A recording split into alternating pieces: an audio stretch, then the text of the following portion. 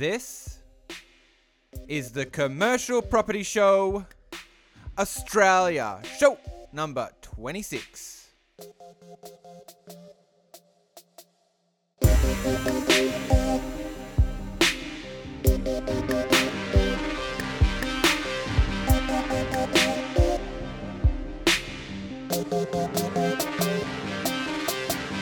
Sometimes agents are not all that creative, and that's not a criticism, it's just a fact of life. They're probably running more of a processing house than a personalised operation just for your property. Hey, how's it going, commercial property community? Thanks for joining me again today. My name is Andrew Bean. I am your host today, and we've got a great episode today, very timely episode, and here it is. In today's climate with the coronavirus, it might be a little bit harder to get a tenant for your property. So in today's episode, Chris Lang and I talk about how to tenant or release your property faster than the competition. Very timely episode, I think. So we go quite deep into the tactics you can use to find a new tenant, and here it is.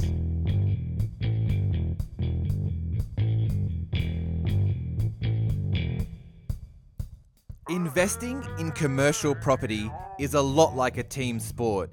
You need a lot of good players around you to complete a property transaction. No one can do it alone. If you're like me and want to surround yourself with like-minded people who have similar property goals, people who motivate you and push you to achieve more, then come and join the commercial property community today. Go to www.commercialpropertyshow.com.au. Our expert guests are just waiting to answer your questions in the forum, and together we can help each other reach the ultimate goal of financial freedom. My next guest is the founder of the Property Edge Australia. It's Mr. Chris Lang. How are you, mate? I'm good, and you? I'm fantastic, buddy. All right, mate. So today we are continuing on with our 6-part negotiating tactics series, and we're up to part 5, leasing vacant space quicker than the competition. So, Chris, marketing your space well is going to be vital. What choices do you have there? Well, at the moment it's a tough market, and that's partly brought about by the pandemic that we've all been through. And you've got to look at how your agent's going to handle it. And sometimes agents are not all that creative, and that's not a criticism, it's just a fact of life. They're probably running more of a processing house than a personalised operation just for your property. But what I think we perhaps need to do first is to take a helicopter view of what your alternatives are. And what I can do is give you something to put beneath this podcast to make clearer what I'm talking about. But it's a simple chart, and it's divided into 2 rows and 2 columns. Now, on the vertical axis, as far as marketing is concerned, you're looking at the cost of your marketing.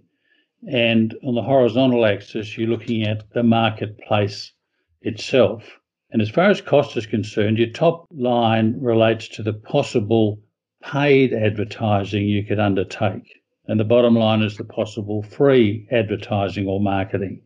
And when it comes to the marketplace, your first column relates to what I call the invisible market, or in other words, sources that you cannot readily control. And the second column relates to your visible market, where you can actually fairly easily identify those parties either by name or by specific characteristics to help you target them more directly. Now, when we look at the various quadrants on the chart, the top left-hand quadrant is where most real estate agents work. They're using things like daily media, ads, web portals like commercialproperty.com or realcommercial.com and things like that. Now, for lease signs and the media advertising are probably the traditional ones where you're paying for advertising and pitching to the world at large. In other words, an invisible marketplace. The agent can't readily tell you who they're targeting. I mean, there are some newspapers that can provide you with a broad demographic profiles and income status, but basically it's an anonymous market that you're tackling.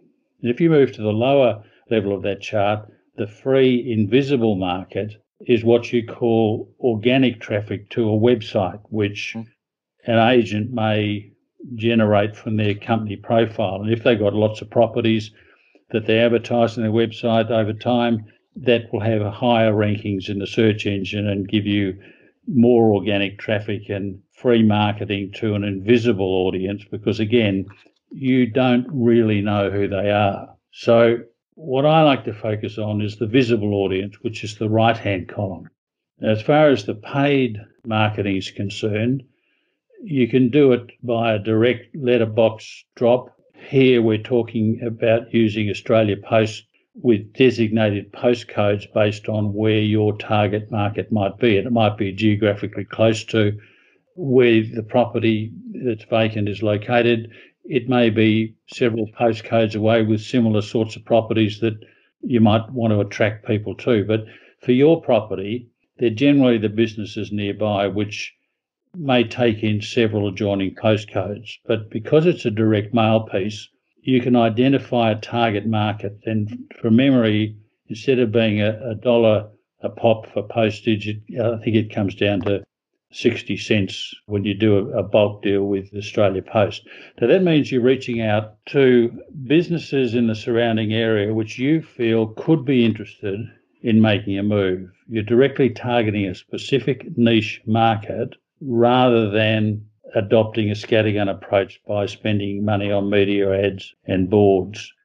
So that's your first option. Now, the second one in this visible audience for paid ads is using web advertisements on things like Google AdWords or Facebook ads. And what most people don't realise is that you can actually target them quite specifically. I mean, for example, with Facebook ads, you can design an ad campaign to only be seen by a specific postcode, an age group, a business type, or an income level.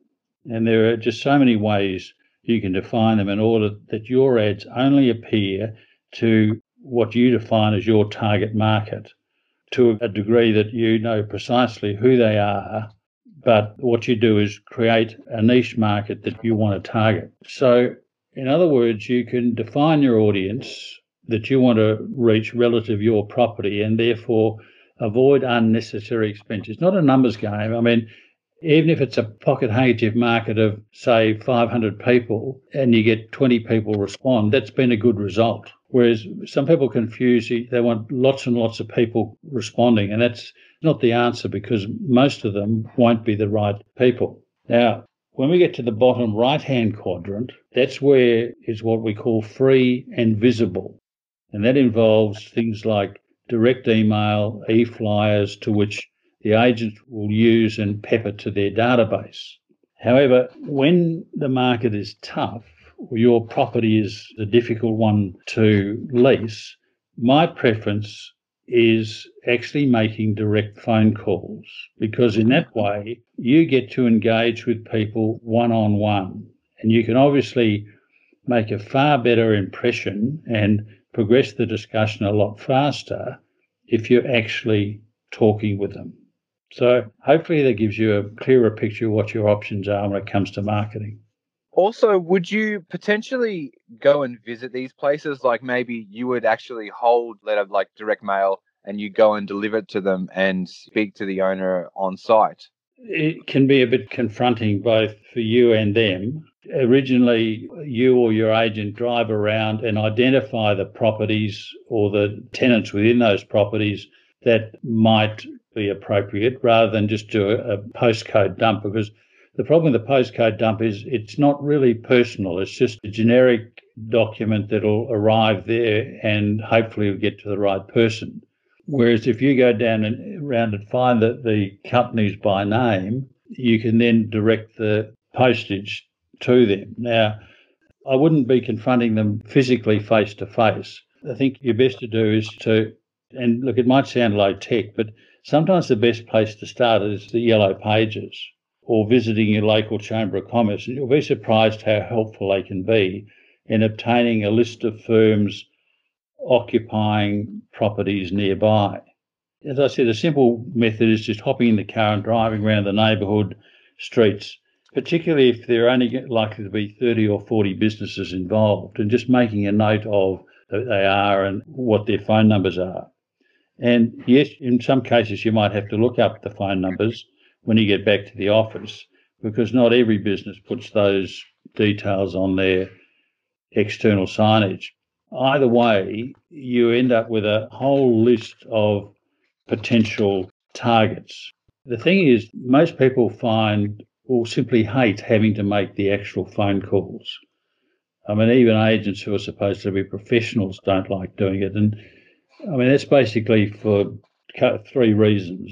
The first being they don't know what to say. The second is the fear of being rejected. And thirdly, there is a concern that they may end up damaging their personal image if the people to whom they're speaking to get annoyed by the cold call. And therefore, I found the need to come up with a clever way to overcome that, because it all stems from believing that you have to identify who you are and explain why you're calling. So there is a way to get around that. And perhaps if I walk you through a case study, if you think it will be helpful. Back in the 1980s, my firm was involved in leasing the World Trade Center in Melbourne. Now, for those that know where it is, they'll recognise it. I mean, it's a huge development, but it's located on an unattractive part of the CBD.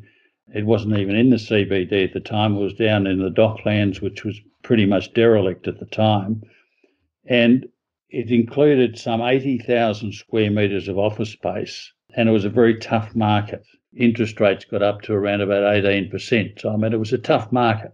Now, most people are not aware, but to become a tenant in the World Trade Center, a business needs to have at least half of its activities involved in overseas trade. There was a global requirement in order to be called a World Trade Center. And at the time, other agents were very sceptical of us being successful on what we're doing, because effectively that requirement for qualification as a trade centre meant the available market space had suddenly shrunk down to 5% of available tenants. Now, despite this, when it officially opened, the World Trade Center was 82% occupied. All right? So the question is, how do we do it? Well, when you initially sat down to think about it, we realised that they actually make lists of these companies.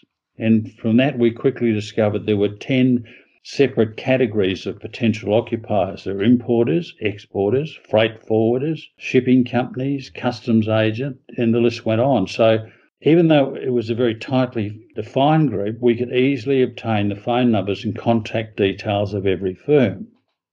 And all we had to do now was to work out the best way to approach them. And that's where I came up with this simple framework. Okay. You have to understand that when someone receives a phone call, they usually have their mind on something else. They're probably working on something to do with their business, or they may have a personal matter that's consuming their time. Either way, they're distracted, and your unexpected phone call is actually a nuisance. And therefore, you need to do what is technically called pattern interrupt.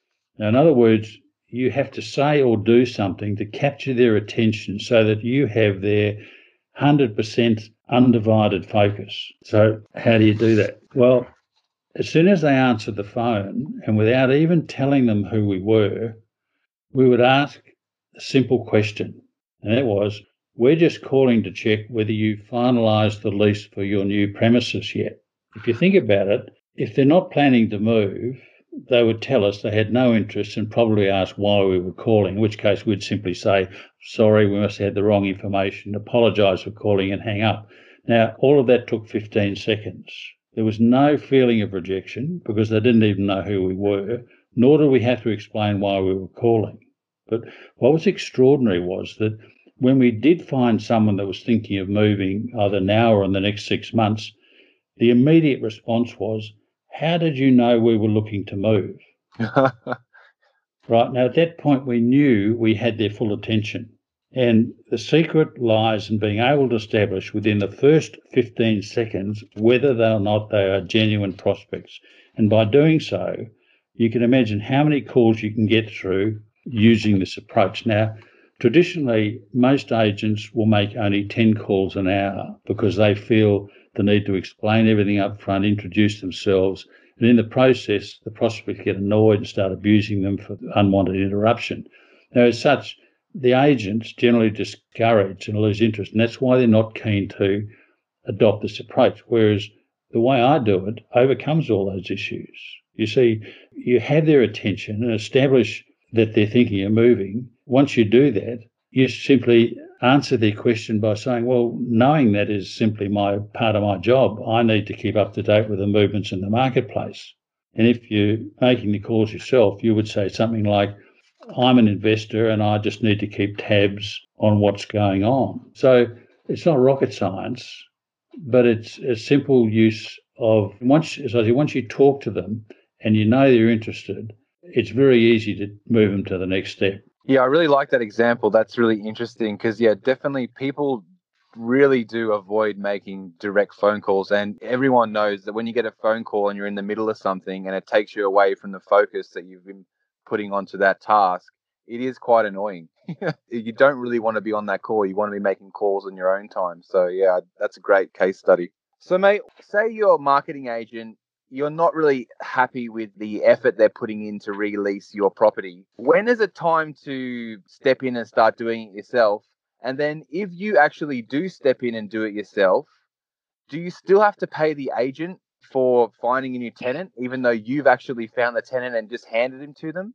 Most leasing authorities, if they're current for, say, 60 days normally, assuming it's an exclusive authority, it doesn't matter who finds the tenant, the agent is legally entitled to claim a commission. Okay. And there's two schools of thought. Some people say, look, I should have signed 5 agents up on a general authority and whoever gets the fee, whoever finds the tenant gets the whole fee. Now, the problem you got with that is that, contrary to popular opinion, the more people you've got involved, the less interest they take. They're thinking, well, what do I want to run around and spend all my time and effort in my team trying to find a tenant with there's 4 other people that could find it, and then we've wasted all our time. Most agents will plump for an exclusive authority. What you are entitled to do is ask them up front, how do they plan to market it? And if all they come back in is say, look, we put some ads in the paper and go on one of the real estate portals and we'll do a flyer to our database, etc., well, that's probably not enough. And that's where you might raise the issue or suggestion of what I've just covered of telemarketing campaign. Yeah, I really like that. So usually it's a 60-day window, is it, that you sign with an agent to market the property? Well, usually, I mean, some owners try and get it down to 30 days, but you got to understand the first couple of weeks are just getting everything organised. So it's only effectively by the time they get the website set up and the brochure prepared, there's only a 2-week period in which to sort of receive and process responses. So 30 days is not really enough, to be fair. So normally it's 60, but they've got to convince you that they are going to do something creative. So if they don't find a tenant, do they still get paid at all, or is it just only if they're successful? No, it's a success fee. And generally there's a run on afterwards that if you do, after the 60 days, introduce another agent, but one of the people that the first agent identified and introduced to the property and told you about, if they subsequently lease it, then the first agent is entitled to a fee. Okay. And how much is the fee across the board usually that they'll ask for actually getting a tenant for you? Well, it depends, but it's generally for a 3-year lease, 10% of the first year's rental, and then 1% for every year thereafter. And that has to be paid up front, not month by month? No, it's paid at the time the lease is signed.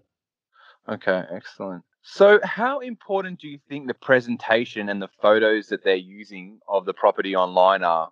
Well, I mean, people buy and lease with their eyes. They've got to be good. And most agents will arrange to get photographs done, and they have someone either on staff or on call that do it. So it's generally not that expensive to have it done. If it's a property that may have some partitioning in it, if it's an office or a particular shape, it's probably worth having a floor plan done as well. Mm-hmm. And you might have the actual architect's drawings. They're a bit complicated. So if you provide them to the agent, they've got people that can do a simplified floor plan that shows the entrance, the toilets and all that sort of stuff. And will the agent ever go through with you to kind of do like a bit of a freshen up beforehand and then run that project for you to get it up to kind of standard where it'll be a lot easier to lease? Yeah, again, it's presentation. I mean, you can do a lot with photographs, but if they arrive at the property and they're let down because the door doesn't close quite properly or there's the paintwork's scuffed and the carpet hasn't been cleaned. I mean, sometimes the best way to do it is just get a steam clean of the carpet, because that, even if the carpet is a little old, and the steam cleaning will tend to put everything back into order. So yeah, you've got to keep, if there's a bit of garden outside, assuming it's freestanding, it's worth tending to that as well, because you want them and I mean, if they arrive before the agent and they're wandering around and having a look, you wanted them to be in a good impression before they actually get inside. Yeah, definitely. So will an agent like kind of give you ideas? And I guess this is probably because all agents aren't created equally. Will some agents give you an idea of possibly a change in use to get a better rental or an easier like market to get a tenant back in, like a larger pool? Well, change of use isn't so common. It's more where you might have an older industrial property where the zoning's changed and you can now have a mixed use zoning which allows for offices. But if it's now offices, that's probably all you're going to be able to use it for. Because I'm thinking, like, obviously, you and I have spoken about how to add value to properties as well. And I think there's a big kind of gap between some agents that you could potentially, if you change the use to something, get a higher return, and they could help you kind of figure that out. Does that happen often, or is it kind of something that's not really progressed yet? If the opportunity is there, they obviously should. I mean, I know when I was actively an agency as opposed to what I do now, that was the first thing I looked at. Is there some clever way we can improve the income or the rent can be achieved? So, yeah, if the agent's worth their salt, they should be doing it. Now, I mean, that just brings me to one thing. Let's suppose you've got a medical centre. Wrongly, people assume that if the doctors went out, you could put in anyone into it because it's office space. Technically, that's true, but most medical centres and childcare centres are actually in residential zones with a permitted use for medical or childcare centres.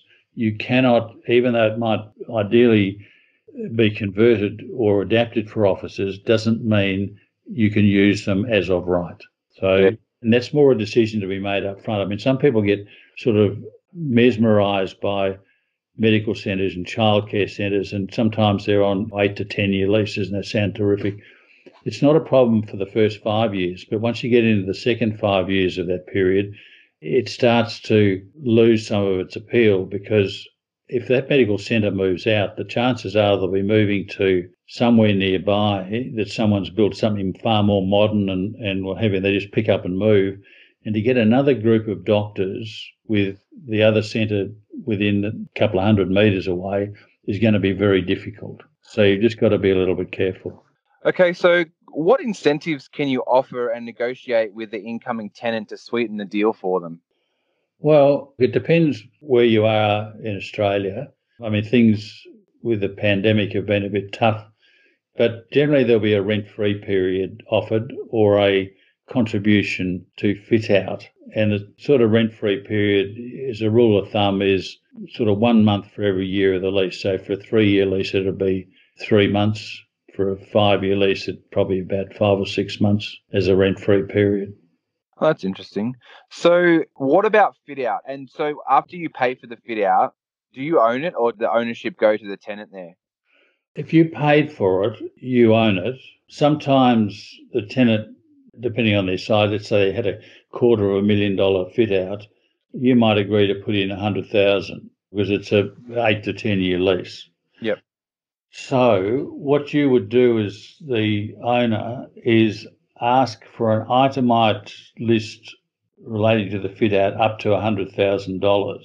And the reason for that is that you can then depreciate that. Yep. So now that to a degree complicates things as far as the make good is at the end, because if you own the part of the fit out, it's a bit hard to get the tenant to make good. But I mean, often there will still be a make good clause where you have required the tenant to reinstate the premises to the condition, the vacant premise, as though it were vacant premises before the fit out, as at the time of when they went in there. But they say fair wear and tear accepted. So in other words, if it's been at the end of a 10-year lease, you would assume the carpet has probably had a life. So to have them replaced with a brand new carpet is probably unreasonable, but they would make some contribution to that and also be required to remove the fit out and paint the walls.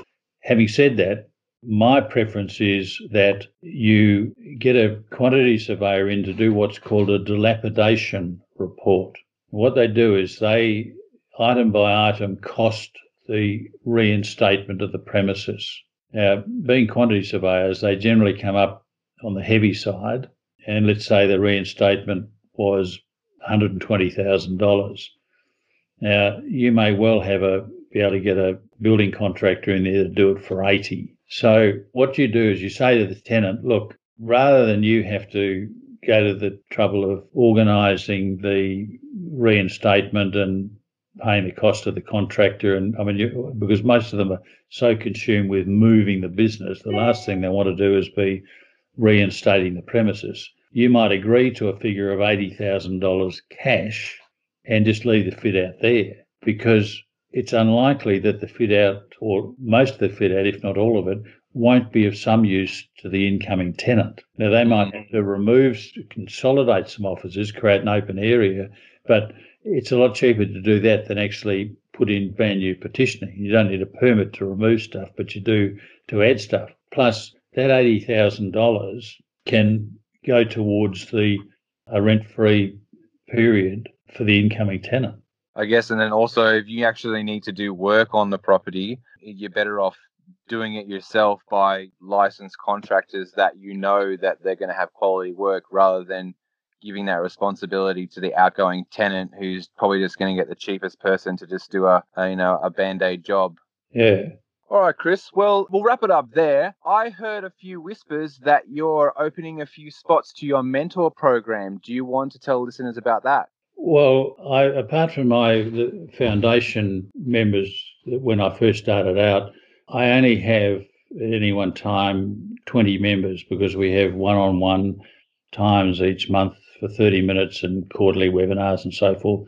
Most members renew, but every now and then they find they've bought enough property for the time being and put their membership on pause. So, look, I do have 2 or 3 coming up, and what I might do is give you a link that you can put beneath the podcast, which, if it's still available, your listeners can go to and find out a bit more about the mentor group and see if it's something they want to be part of.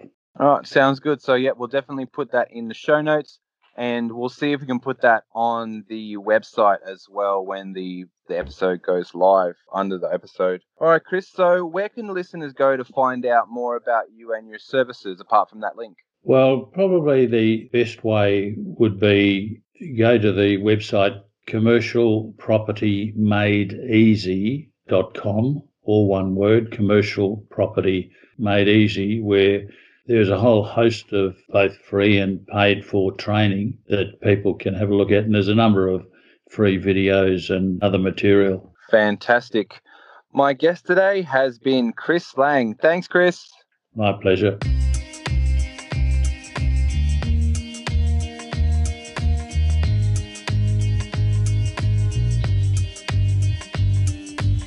All right. That brings us to our newest segment to the show, and that segment is called Ripper Resource.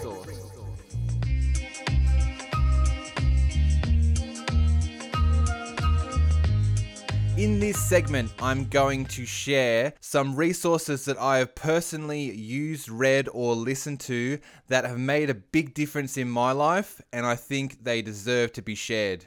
So, this week's Ripper resource is Set for Life by Scott Trench. Now, I'm sure not too many of you would have heard of the name Scott Trench before. He's an American. He is the CEO of Bigger Pockets, and he's written this amazing book. It's like basically just a book that lays out exactly the foundation of how you should invest for cash flow to set your life up for financial freedom.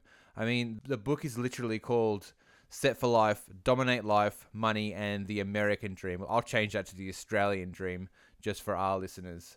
And the exact description of the book is learn to build a stable financial foundation that will carry you through times of economic uncertainty. And I mean, right now, economic uncertainty everywhere, and he really does deliver on it. And they actually are talking about residential property in the book, but because they invest for cash flow, it translates to commercial property. So it's a great book, and it's this week's Ripper resource, Set for Life by Scott Trench. Well, there you go, guys. Another show done. Thank you so much for listening. Don't forget to subscribe, rate, and review. Thank you to Kevin MacLeod for the music and Chris Lang. And remember, in the words of Grant Cardone, success is your duty, obligation, and responsibility. I'm Andrew Bean, signing off. This has been a Developer Life production.